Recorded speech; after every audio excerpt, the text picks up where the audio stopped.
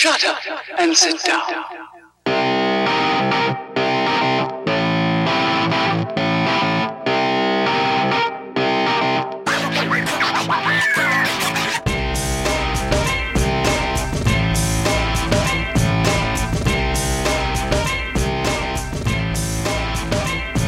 All right, welcome back to another summer edition of the Limited Upside podcast. As always, I'm Ben here with Mike, and we have a special guest joining us to talk about the Denver Nuggets today. We've made it to the Nuggets officially, Mike, and we're very, very humbled to have the managing editor of the Denver Stiffs, an SB Nation website, Adam Mares. Adam, thank you very much for coming on the podcast, man.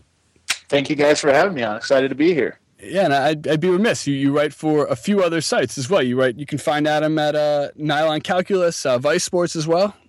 Yep, that sounds right. All right, fantastic. It's one of those I don't know exactly where I write situations.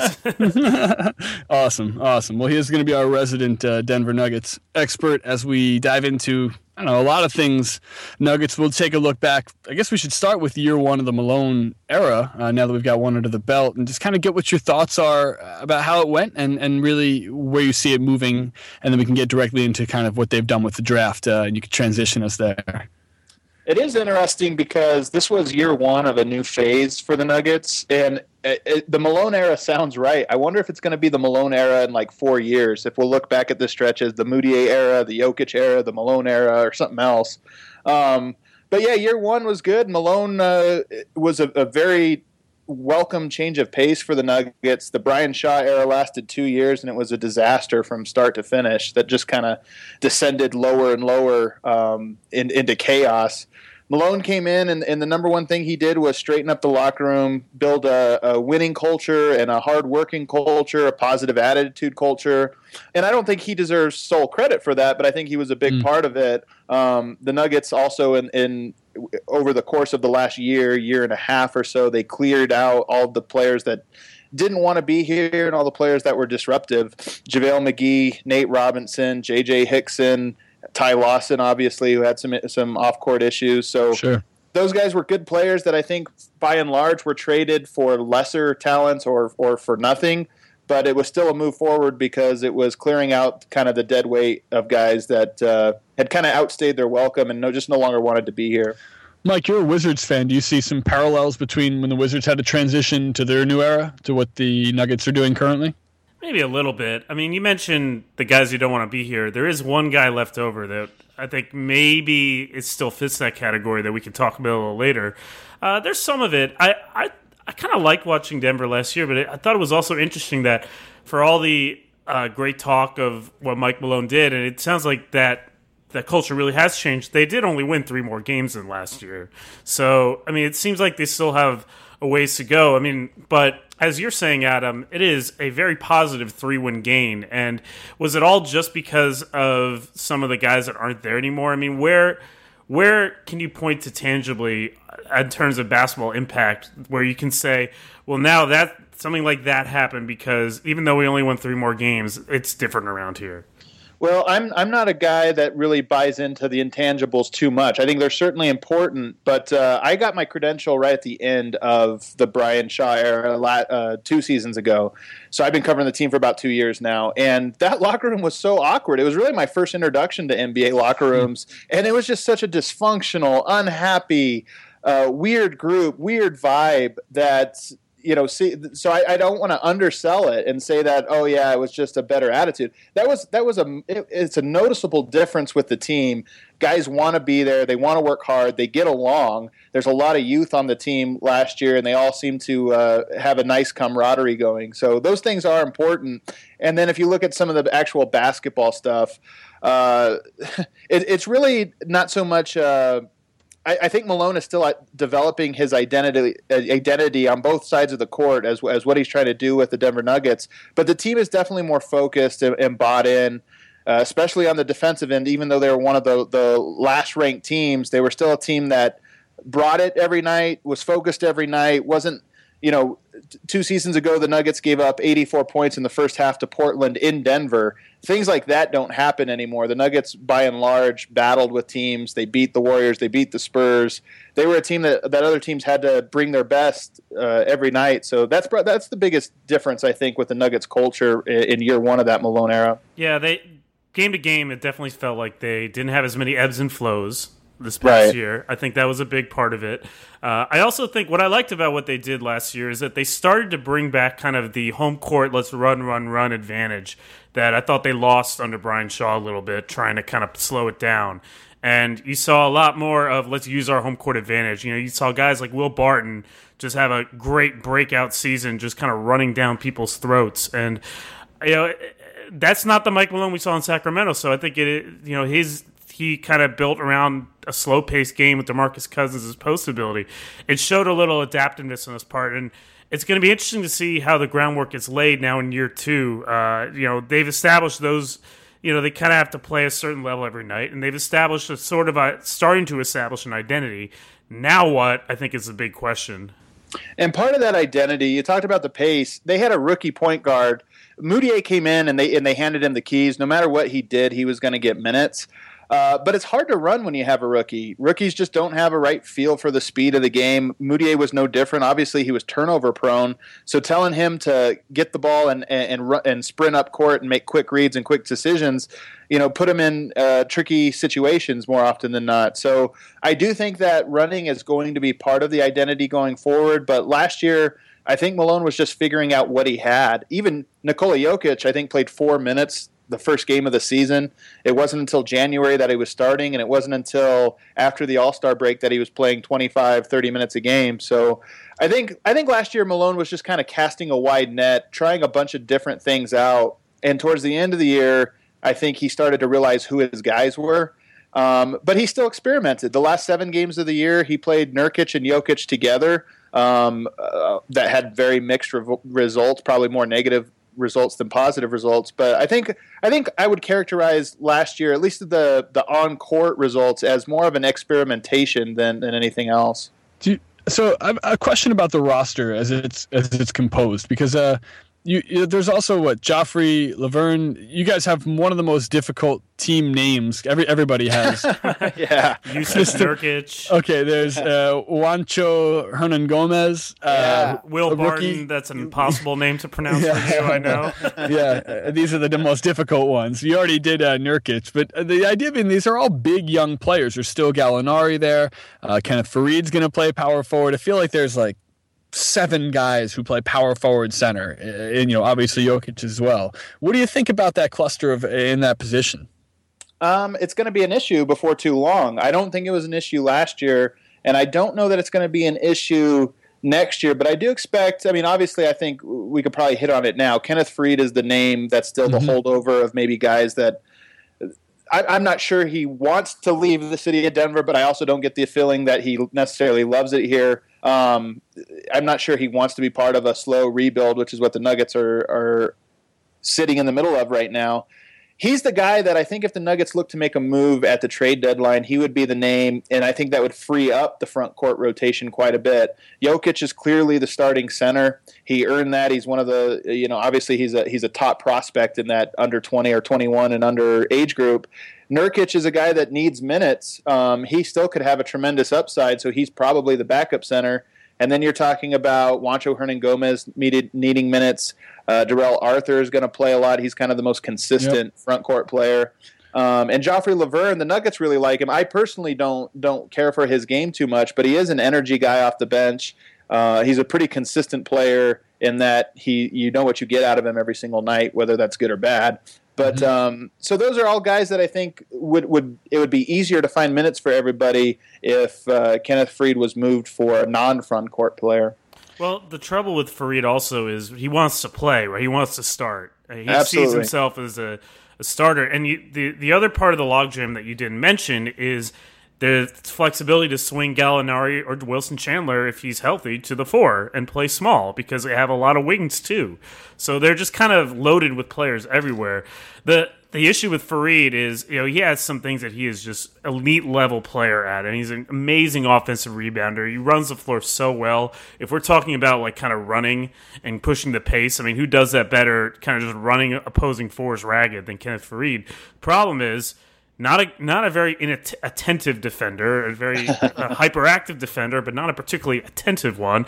Doesn't really have a floor game, not really a great passer. So, I mean, really, he is kind of a specialty player, but he sees himself as a starter, and I think that's a disconnect that they have to figure out, right?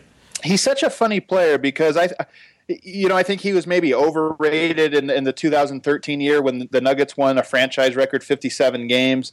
Under Brian Shaw, they posted him up, which he's not very good at. They posted him up a lot, and I think he became an overrated player. And he's a guy that, if his role is very narrow, like you mentioned, he's a pick and roll to the rim guy. He's an offensive rebounder guy. He's a hustle guy and an offensive rebounder. I think then he's very good. But that's all about narrowing his responsibility and being able to pick up the slack in other areas. The Nuggets haven't really had a team that can do that because they needed him to be the best player on the court or the second best player on the court most nights, and I don't think he's that type of player personally. So it is a weird thing with him. I still think his trade value is probably lower than what it ought to be. I still think he could be a very useful player under the perfect circumstances, under the right circumstances.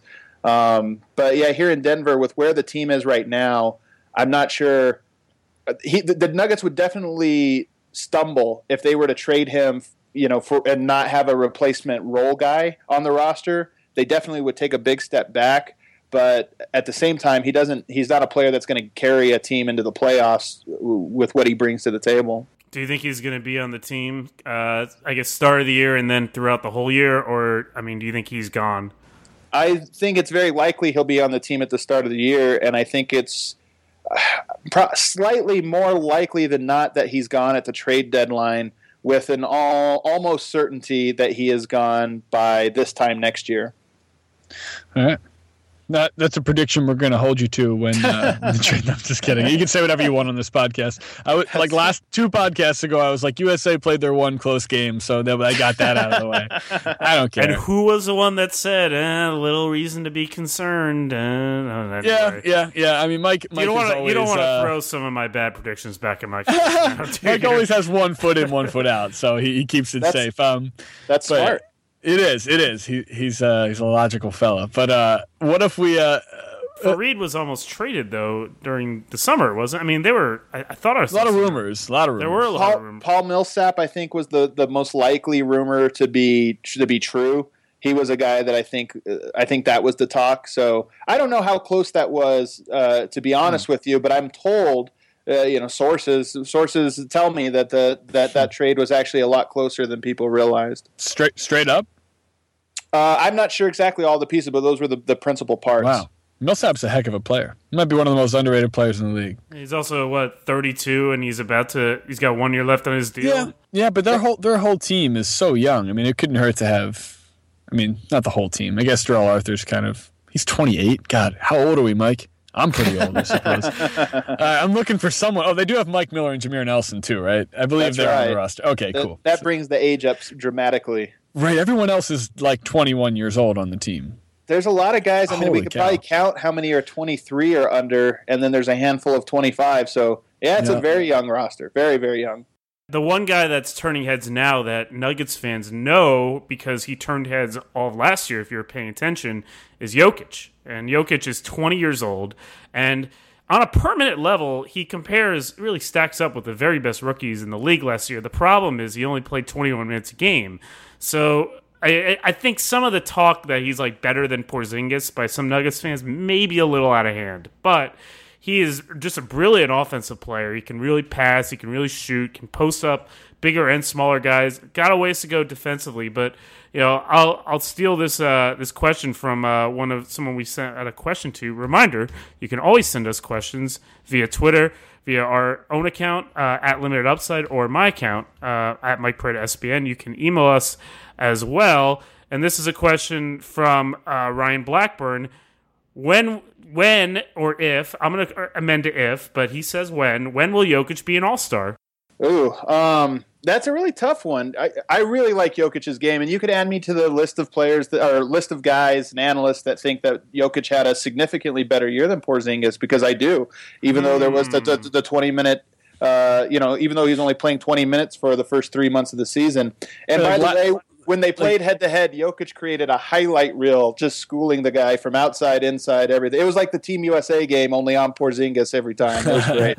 Wait, so do you think that he had a better season last season, or how he projects? No, I think last season he had a better season. Yeah, You're talking about projections. 7'3" is going to be have more upside than 6'10". But I will say I think it's close. I mean, I think both of those guys have a really, really unique skill set. That's the thing about Jokic is he doesn't really compare to anyone. I mean, he's got a little bit of Marc Gasol and Pau Gasol in him. He reminds me of Sabonis. Remember how Sabonis' game was? And he throws the same passes, because Sabonis had a little bit of flair to the pass. It wasn't just that he saw the cuts and the angles, but he would put a little extra on it, and that's what Jokic does too. And it's not in a flashy or out of control way, because I think he had actually a pretty low turnover rate. But he just kind of has a knack for. It's like soccer players, right? He has a knack for kind of looking away to draw the defender one way and then dropping off the perfect pass. He has the behind-the-back pass. He has the over-the-head pass. He has a lot of different passes in his arsenal. He's also a three-point shooter, which 33%, and I think that's going to get better as he gets more confident.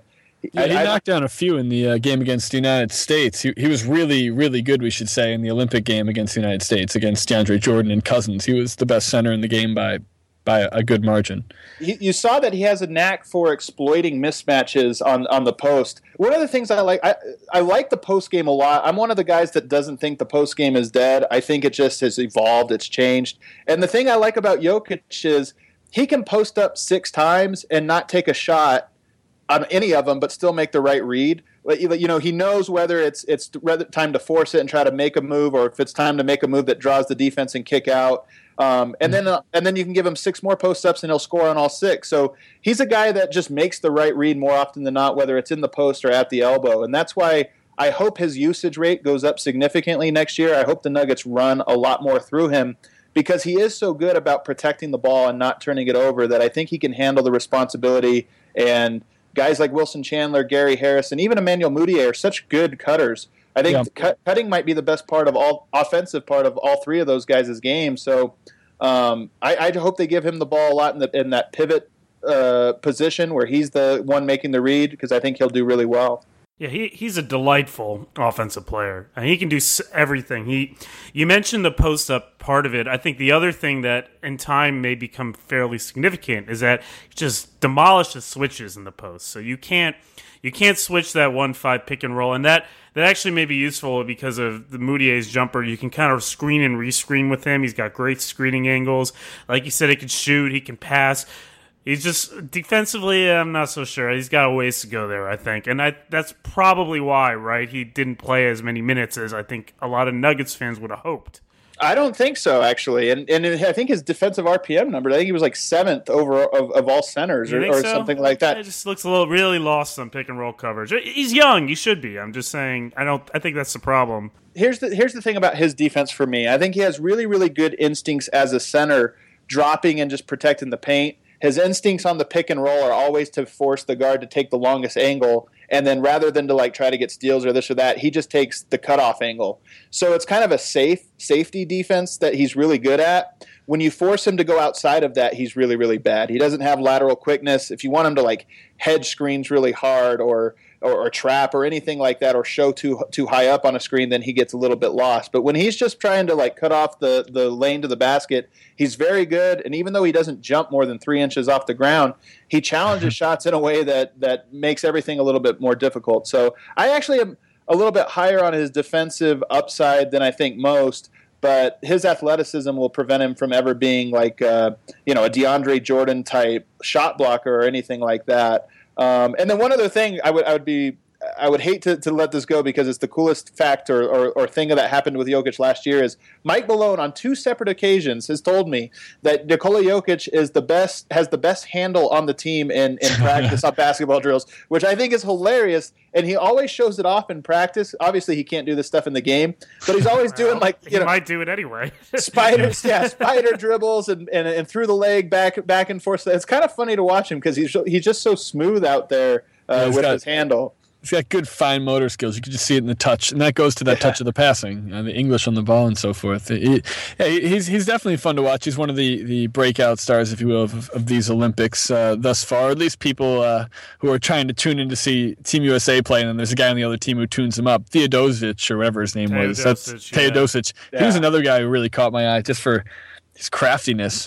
He was like a Rubio with a jump shot. It was a very interesting thing to watch. Is one of the best guards in Europe. Now, with Jokic, why didn't he play more? That's what I'm has been confusing me every time I watch them play. Was it just because he was young and they wanted to kind of bring him along slowly? Because he was the best player in the team last year, I think. Well, I think if you look at it, coming into training camp, he wasn't expected to play at all. He was just the 41st pick in the previous draft that was going to get spot minutes here and there. He kind of earned minutes as the season went on, and by January he was starting.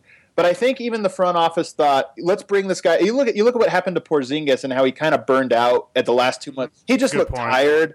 I think the front office was thinking very long term with this team. I think they knew by January that this wasn't a playoff team. And I think they just thought, rather than play this guy 30 minutes a game, let's play him 20, and we'll play him 30 minutes a game the last month of the season to see how he does. But there's no point in trying to make him do everything at once. Even Emmanuel Mudiay took, I think, 2 weeks off in the middle of the season. Maybe it was 3 weeks off. And that was a blessing for him because I think that's why he was so fresh at the end of the season and had his best month, that final month of the season. The same could be true for Jokic and Mudiay both, is that they were both fresh at the end of the year, and that was one of the successes. But one thing about Jokic, I'll say, I really like his game. I like his upside and how I think he will develop. I don't know that he'll ever be a guy that forces. I don't know that he's ever a guy 5 seconds on the clock. You need a shot. Let's go to him, and he's just going to force up a shot. His game is always making the right play, making the right read, and it's not necessarily hitting tough shots, which is a skill. It's a valuable skill that superstars are able to do. So that might be the one thing that keeps him out. The question I think Ryan asked was when he'll be an all-star. And that's the one thing I'll say that I don't know if he'll ever be a superstar, is just because I don't know that he's a guy that will score on 2 guys 3 times in a row when the team desperately needs it. Yeah.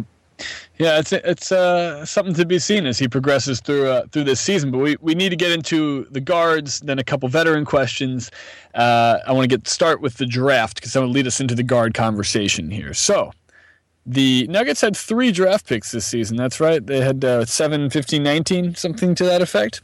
They got lucky to get all 3. That was kind of I don't think they expected that, so that was good. That's right. So they took Jamal Murray out of Kentucky, who I like as a player, but we don't have to get into what we talked about when we're doing the draft, Mike. Then they also took another shooting guard a couple picks later, which was Malik Beasley, and they currently already have on their roster a very young shooting guard in Gary Harris. So 3 shooting guards, 21 years or younger, to go along with Mudiay, who is 20 years old. We should also say they picked Juancho Hernan-Gomez as well in between those 2 first-round picks. He's a power forward. For now, let's talk about the guards. Still have Jakar Sampson. He is only 23 years old. And so you had to mention Jakar Sampson. His Sixers only for this fact. I hated that we cut him to make room for the trade that never happened instead of freaking McConnell. It's one of those things that it ate away at me. It was like, let's keep the Let's keep the 5'10" guy who's definitely maxed out instead of the potentially defensively something 6'9" athlete. Whatever. This eats away at you. Yeah, man. Little things like that made me. Well, Mike. We don't have to get into the little things about being a Sixers fan over the last few seasons that were annoying, but that's certainly one of them. Okay. Anyhow, so Jakar's there as well, but the point being that there is another gridlock on the team. It's interesting where these gridlocks of young players are, and this one happens to occur at the shooting guard position. There's a few guys there, three mouths to feed. Where do you see that depth chart breaking out when the season begins? Well, you don't. Just off the top, you don't have to worry about Jakar Sampson and Axel Toupon because those guys are both non-guaranteed guys, and the Nuggets have 15 guaranteed contracts on the roster. Okay. So chances are those guys, your Sixers can pick them up off waivers here pretty soon. There's a chance. Okay, cool. He's coming home. You can start the montage. But, I got the music queued up. There you go. No, you're right. It's a crowded backcourt, just like it's a crowded front court. All young guys. Jamal Murray, I think, the Nuggets struggled to shoot the ball last year. Gary Harris was probably the best shooter on the team. Darrell Arthur, I think, had the best three-point percentage, randomly enough. But so they drafted two shooters. That was their number one skill. Jamal Murray and Malik Beasley are both guys that's what they bring to the table first and foremost. Jamal Murray is a guy that probably I don't know. I every time I say this, it doesn't seem true to me, but I would say he probably has more upside than Gary Harris, or at least that's how he's considered. He's a 7th pick. He was a 20-point per game scorer at Kentucky. So I think the idea is that they hope he can turn out to be a 20-point per game kind of night because the Nuggets don't necessarily have a bunch of those on the roster. But there's a lot of questions with him. And Gary Harris last year, nobody really watched the Nuggets, and I don't blame them. They weren't on national television. They weren't in the playoff hunt. I watched the Nuggets. I can actually tell you exactly how many Nuggets games I watched in like 2 seconds while you continue talking. Adam, over under, Mike watched 4.5 Nuggets games last year. Way over. I'll go over that. I'm going to say he watched 9.5. I bet it's like 13 or something like that. Hold up. It's much more than that. You're going to be surprised. Mike, I think you're going to be surprised. 20 full regular season Nuggets games. Wow. Start to finish. I hope everyone listening, everyone who's ever listened to the Limited Upside podcast is aware of just the amount of dedication that goes into it. Mike watched 20 Nuggets games last year. So when we're giving national coverage, it is absolutely as thorough as most people from those regions. Adam, how many real Nuggets fans watched 20 Nuggets games last year? Oh, man, 1% or less. I want to be clear. These are full games, start to finish. Wow. Flip around. Mike, you're one of the guys I read almost everything that comes out. I don't remember reading 20 Nuggets articles, so those must have been wasted viewing experiences there. But but anyway, Gary Harris, no, he's a guy that I think flew under the radar in terms of sophomores, guys that had a really great season. Gary Harris did everything the Nuggets asked of him. He was He has maybe the quickest hands on defense that I've ever seen. It's so hard for anybody to dribble the ball against him or to put the ball on the floor just because he has these incredibly quick, strong hands and just gets a hand on the ball. Even if he doesn't steal it, he gets a hand on the ball to deter offensive players. He shoots the ball really well, and he's a phenomenal cutter finisher. I totally agree, Adam. He's a guy who we can go back to 2 years ago's draft preview. I really liked Gary Harris a lot. I think I thought he had longer arms because of exactly what you just said. I thought he had like a real extensive wingspan. He doesn't. It's like comparable to his height or something to that effect. But it's because his hands are so dynamic, and he makes defensively, he makes it look like he has longer limbs. He disrupts everything, and I think you could make a drinking game out of it. Just watch how many times he tips a ball, a pass, or a dribble, or something like that, and you'd be hammered by the end of the game. But no, he did everything that was asked of him. I think the two areas he could probably improve most are, one, just become a more consistent shooter. I think he was at like 35% last year. If he can get up to 35%. Yeah, so if he can get up to 40%, closer to that number, that'll be huge for the Nuggets. And then the other thing is he's not really a playmaker, and this might be asking him to become something that he's not. But if he's a guy that can, kind of run a dribble weave with Moutier, and when he catches the ball, kind of probe the paint and try to make a play, that would make him much more valuable. Right now, he's kind of more of a finisher, catch and shoot finisher, and then a cut and finish at the rim finisher than he is a playmaker. Defensively, his advanced metrics are low. And I've been saying this for a while. I think a lot of that is noise from him having to guard the small forward position. He's only 6'3"-ish. I don't know what he's listed at, but I'm 6'5", and I always size myself up next to other players. He's a good 2 inches shorter than me. He an inch and a half, 2 inches shorter. But he's a guy that I think next year with Wilson Chandler back, he won't have to play the three nearly as much. He won't have to guard tall guards like Kobe Bryant, Kobe, I think, had 2 of his 3 best games of the year against Gary Harris, he was just too tall. He just kept shooting over him. Andrew Wiggins had a really nice game against him, and again, he just went down to the post, shot 10-foot turnaround jumpers, and as good as Gary Harris is, he just doesn't have the height or length to contest those. So I like that Kobe just kept shooting too. No matter what, even if he was going to have a bad game, he's going to keep shooting there. Yeah, Harris, I think you're right. I think you hit him on nail on the head. It is sort of funny that the one big question about him is, can he become a knockdown 3-point shooter, when that was sort of what people thought he was going to be out of college. But I think it's a very good point. If you can knock 40% of your threes and kind of defend like he does, he can be a good player. With Jamal Murray, I wonder what you think of this theory, Adam. I wonder if, well, first of all, he was the best guy available, so that's why they picked him. But I wonder if he can sort of act as sort of Moutier insurance if Moutier doesn't develop, or if you just need more scoring out of the one spot, because Murray can play the one. I'm not sure he is a one, but he's not a one. But I think he can play the one in certain situations. I mean, otherwise, I'm not really sure how you see him getting a ton of minutes. I think he's too. This is the problem with him. I think he might be too defensively challenged to be a full-time 2. Can I jump in real quick before Adam on my just college reference points of him, and then go for it, Adam? But he's not a 1 in any way, shape, or form. He was overwhelmed last year playing college point guard, and then finally found his groove, specifically mentally on the court, when he got moved over to the off guard, where he's by far more comfortable. Okay, but I'm saying playmaking sort of out of the one. He's ball in his hands running pick and roll. Maybe he's not defending the one. I don't know. To me, that's... You're going to have him swing between both positions, I think, to give him some minutes. I don't know if Adam agrees with me on that. Yes, so there's, that's been the talk over the last 2 months. That's kind of been the big question. And I'll tell you, right after the Nuggets drafted him and he does his press conference where he calls in, one of the first things he said was, "I'm a point guard," clearly knowing Moutier was here. So it's kind of funny that I think there's a discord between what everyone else thinks he is and what he thinks he is. So that'll be an interesting thing to monitor. But I'm actually with Mike on this one, in that I think he's going to play both 1 and 2. I think he'll play mostly 2, primarily 2. And when he plays 1, he'll probably play a lot of lineups alongside Moutier and alongside Jameer Nelson, but they'll let him initiate the offense a lot and handle the ball a lot. That's where I think he's best. He's actually a really smart pick and roll player on the offensive end, at least. He's horrible on the defensive end, pick and roll. But offensively speaking, he's pretty crafty. He's really good at getting his own shot off, but he's also kind of good at reading. I don't know how good he is at reading the other 3 players on the court, but he's really good at reading the whole pull up or drop it off to the roll guy dynamic.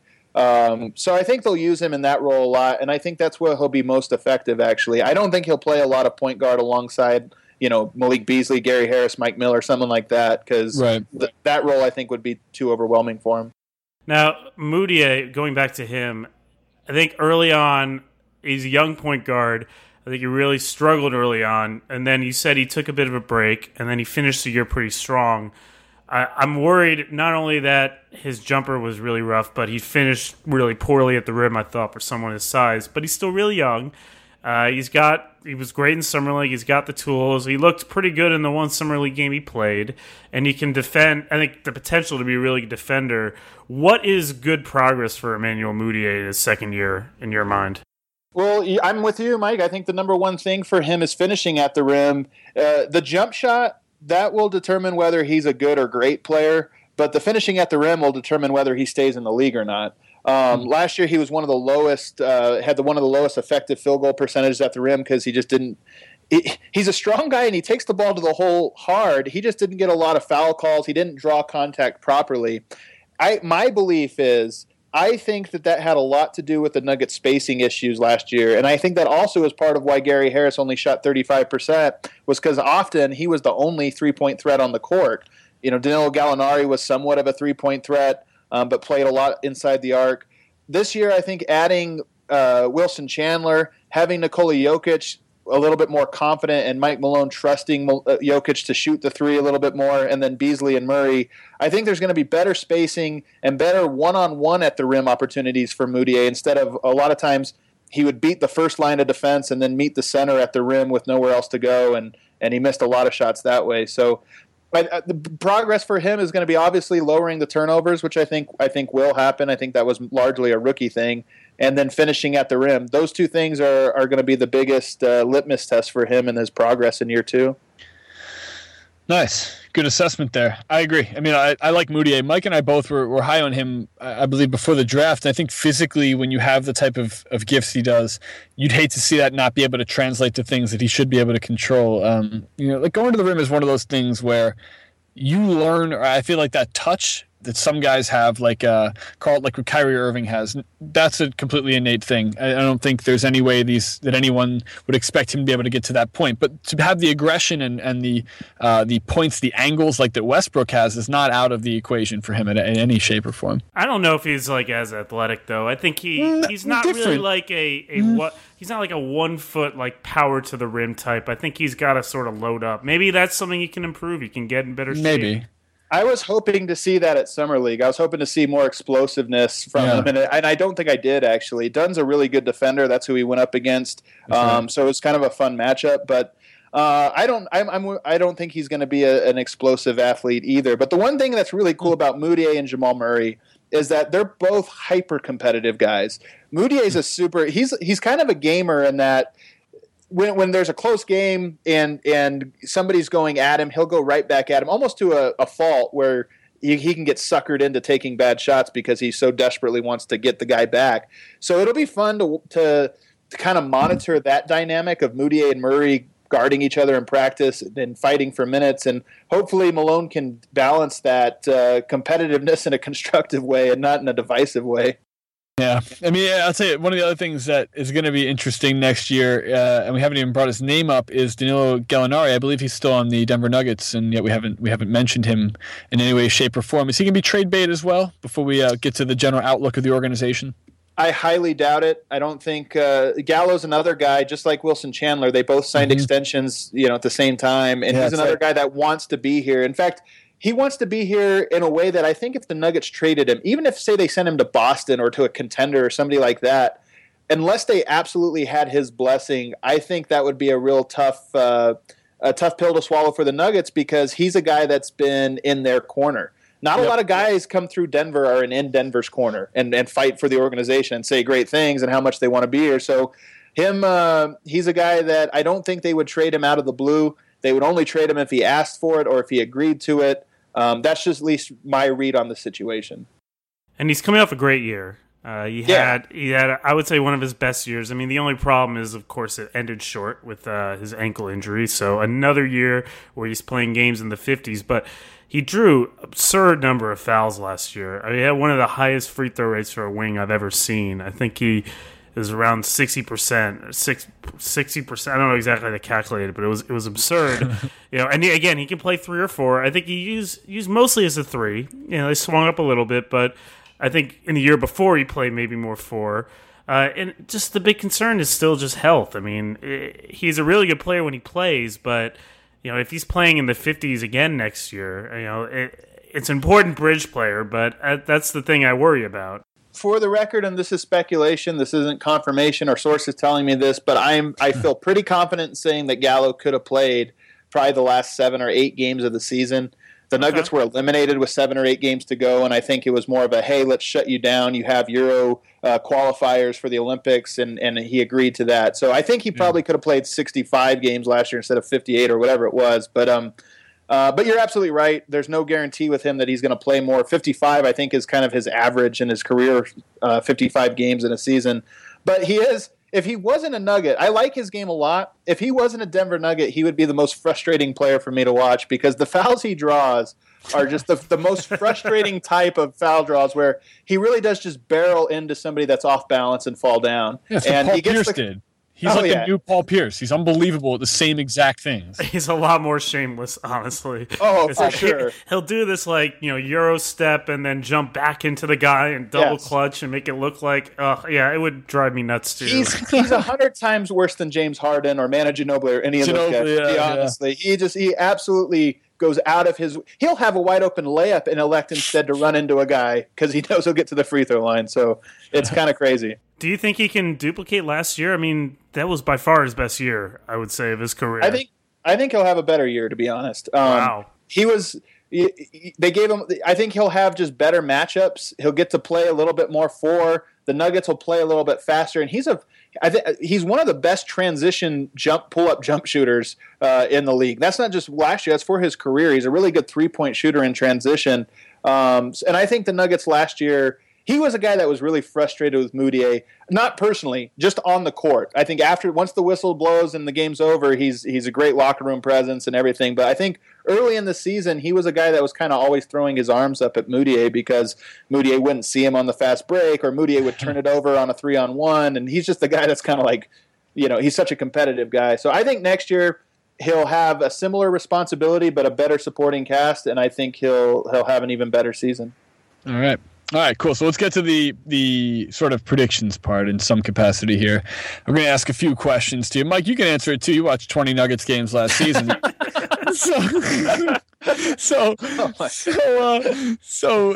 by the way, that's on par with most teams, right? You watch most teams. It's a little bit on the lower. I mean, it's a little bit on the lower end, but okay, it's in the mix. I mean, exactly. We know that Mike is not exclusive to the Northwest standings or anything. I can't even tell you which 20 games if you want, but no, that's okay. Too long. Right, anyhow, okay, all right. So Denver was 33-49 last year, right? That was the 33 win total. That left them. It was Oklahoma City won the division, or not the divisions matter, but Oklahoma City was first, and Portland, Utah, then Denver, then Minnesota. So I figure Minnesota is going to be better next season, probably significantly better. With that being said, okay, two things. Where do you see Denver finishing in the Western Conference, and then how many wins would you be gauging for next season off the first question set here?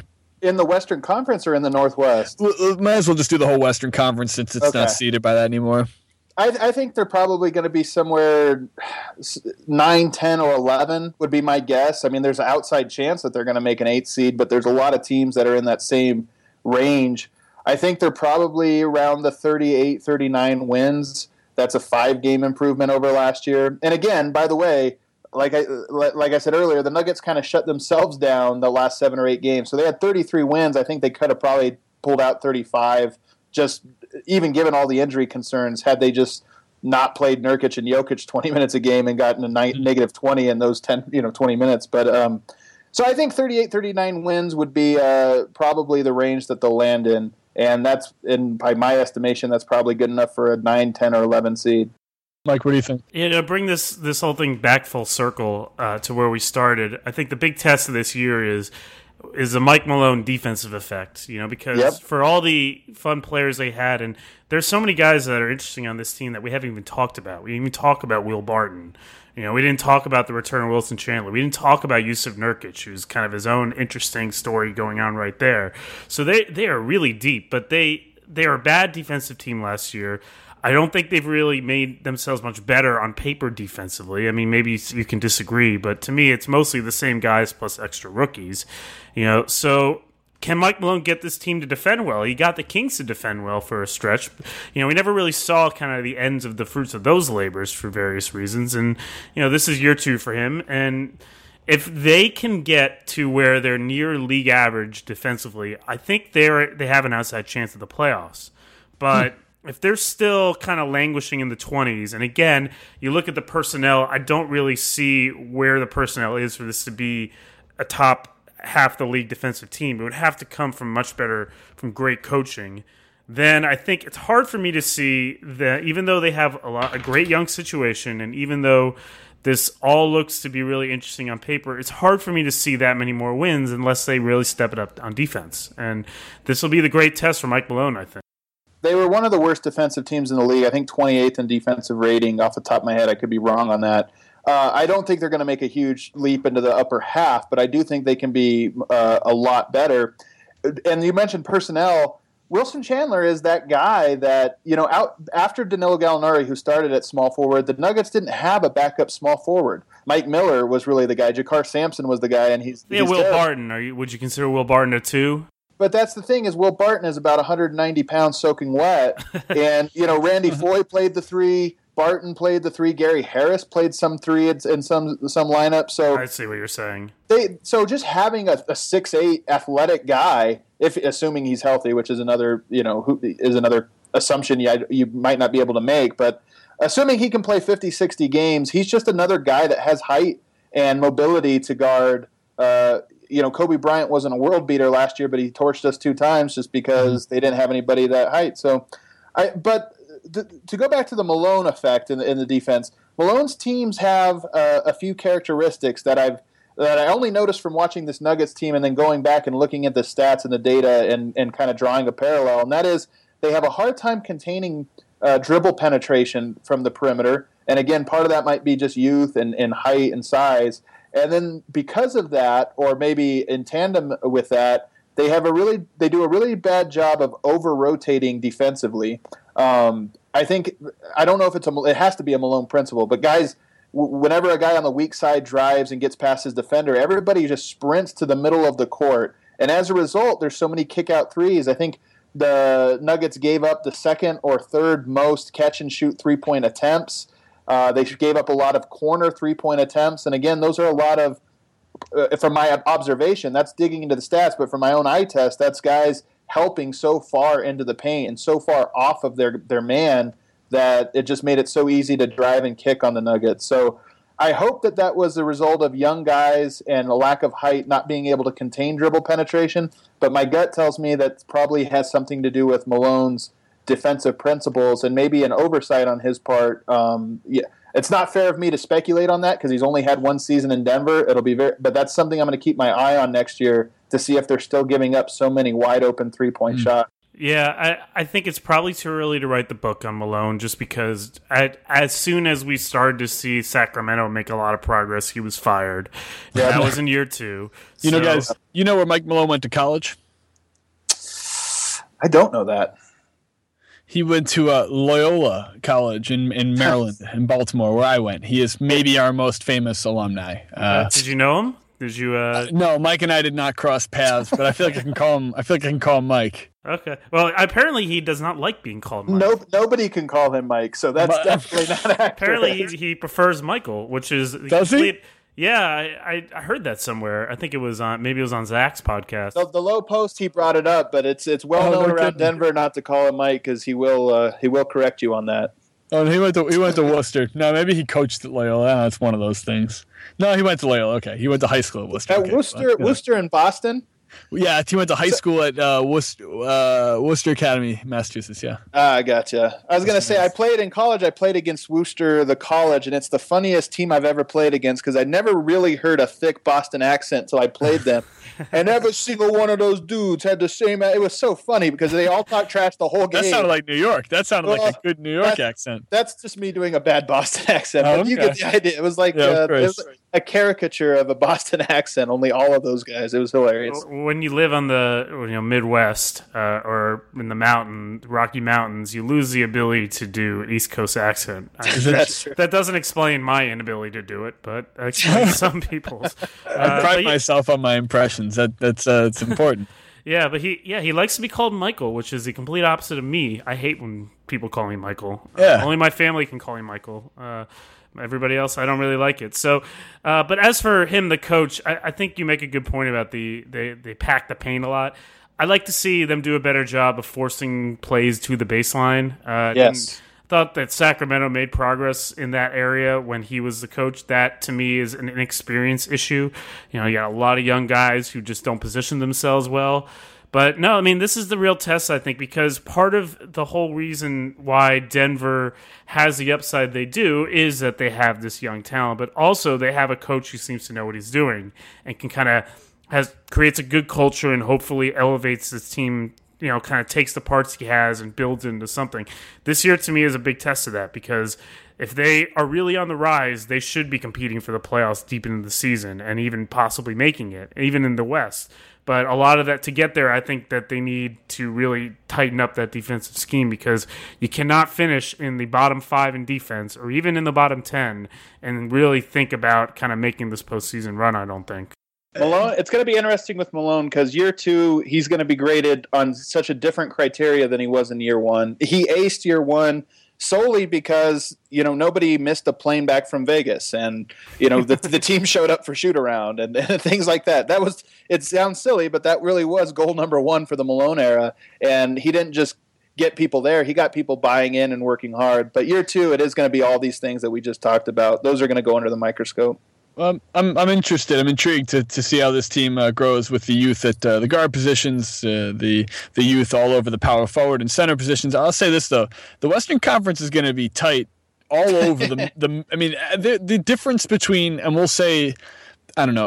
I'll say the three worst teams in the West are pretty clear. I believe that's Los Angeles, Phoenix, and the Kings at this point, because who knows what the Pelicans are going to be with. Yeah. With their putting together not very much around Anthony Davis, assuming he stays healthy, he should be able to make them more than 30 wins. I said on the podcast that you missed the other day that I think they're going to make the playoffs. Yeah, so Mike's, I heard that. I didn't want to bring it up, Mike. Wanted you to reiterate there. So if they're in the playoffs, and the Nuggets are going to be hunting for the playoffs, and the Jazz are going to be hunting for the playoffs this year, and maybe the Rockets and Grizzlies and Mavericks have a slight dip, but you're talking those are 41, 42, and 42 win teams. That puts 9 teams that should be within a couple games of each other. And you didn't even mention Minnesota. Minnesota, yeah, at the bottom there, which because they only won 29 last year, they should definitely be, as we talked about when we did the Timberwolves preview, in the hunt as well. So there are a lot of young teams that think they're in the hunt. There are a lot of older teams who don't think they've aged out of playoff contention yet. And then there are the teams we don't know as much about, like what will the Thunder be next year, which should be quite an interesting drama as well. So anyhow, the West will be a lot of fun is the point we're getting at there. And having Adam Mares on the podcast here was a lot of fun. Adam, anything you want to put out there that you're working on at the moment or we should check out? Go ahead and give yourself a shout out there. Well, I don't have anything in specific, but obviously check out denverstiffs.com for any Nugget stuff. I know they're not always in the national spotlight, but people also can hit me up on Twitter with any Nuggets questions. I'm always up for talking NBA at large or Nuggets in general. Man, Nuggets fans have a real chip on their shoulder about nobody pays attention to them. It's not just you, it's everyone. They're going to be a league pass delight, that's for sure. Yeah, absolutely. Well, I'll tell you, they have a chip on their shoulder about nobody watching them in Denver because obviously their fan attendance was terrible. There was like 1,000 guys at some of the games this year, and so it's not. I don't think it's even national. It's just people in general. Yeah, well, they're going to be fun, win or lose. However many games they win or lose, they're always one of my favorite league pass teams, as evidenced by the number of games. But it's going to be interesting. And listen, thank you so much for taking the time. A reminder to everybody that you can subscribe to us on iTunes and leave us a review. We really like 5 stars, but if you got to go to 4, I guess we'll take it. The review is also nice, so it teaches us things that we can work on. So please do all of that. You can follow the account at @limited_upside. You can follow Adam on Twitter and I'm going to double check your actual name because I'm not ready. It's just your name, right? Just Adam Mares? With an underscore in the middle. Adam_Mares. There you go. You can follow Ben at EpiBen and me at Mike Prada. That's like the Italian company, but not pronounced that way. SBN. You can follow the show at @limited_upside. So thank you. Mike, what's the next one we're doing? Who are we doing next? So we got a couple coming up. We're going to have Sacramento, which is going to be interesting. And then our friend Seth Rosenthal will return and we'll talk about the Knicks. I know we have a lot of New York listeners, so that should be fun. So yeah, we have a lot of really cool stuff on the way, and you can listen again to our previous off-season podcast. We just finished with New Orleans. We had Minnesota before that, Phoenix before that, Brooklyn, and the Lakers and Philly, talking with our SB Nation team communities. These guys really know their teams inside and out, and we highly recommend if you kind of want to get a little deeper view into how these teams did their summer, how the fan bases are feeling kind of coming into the new season. Check all those posts out. Check all those episodes. And that's pretty much all I got. Ben, you want to send us off? I guess that's really all we got. Again, Adam, thank you for joining us. Mike, always a pleasure to know how many different basketball teams you are watching. I should say he watches all 82 Wizards games, so that is right there 102 NBA games in full. So if anyone cares about dedication, Limited Upside podcast.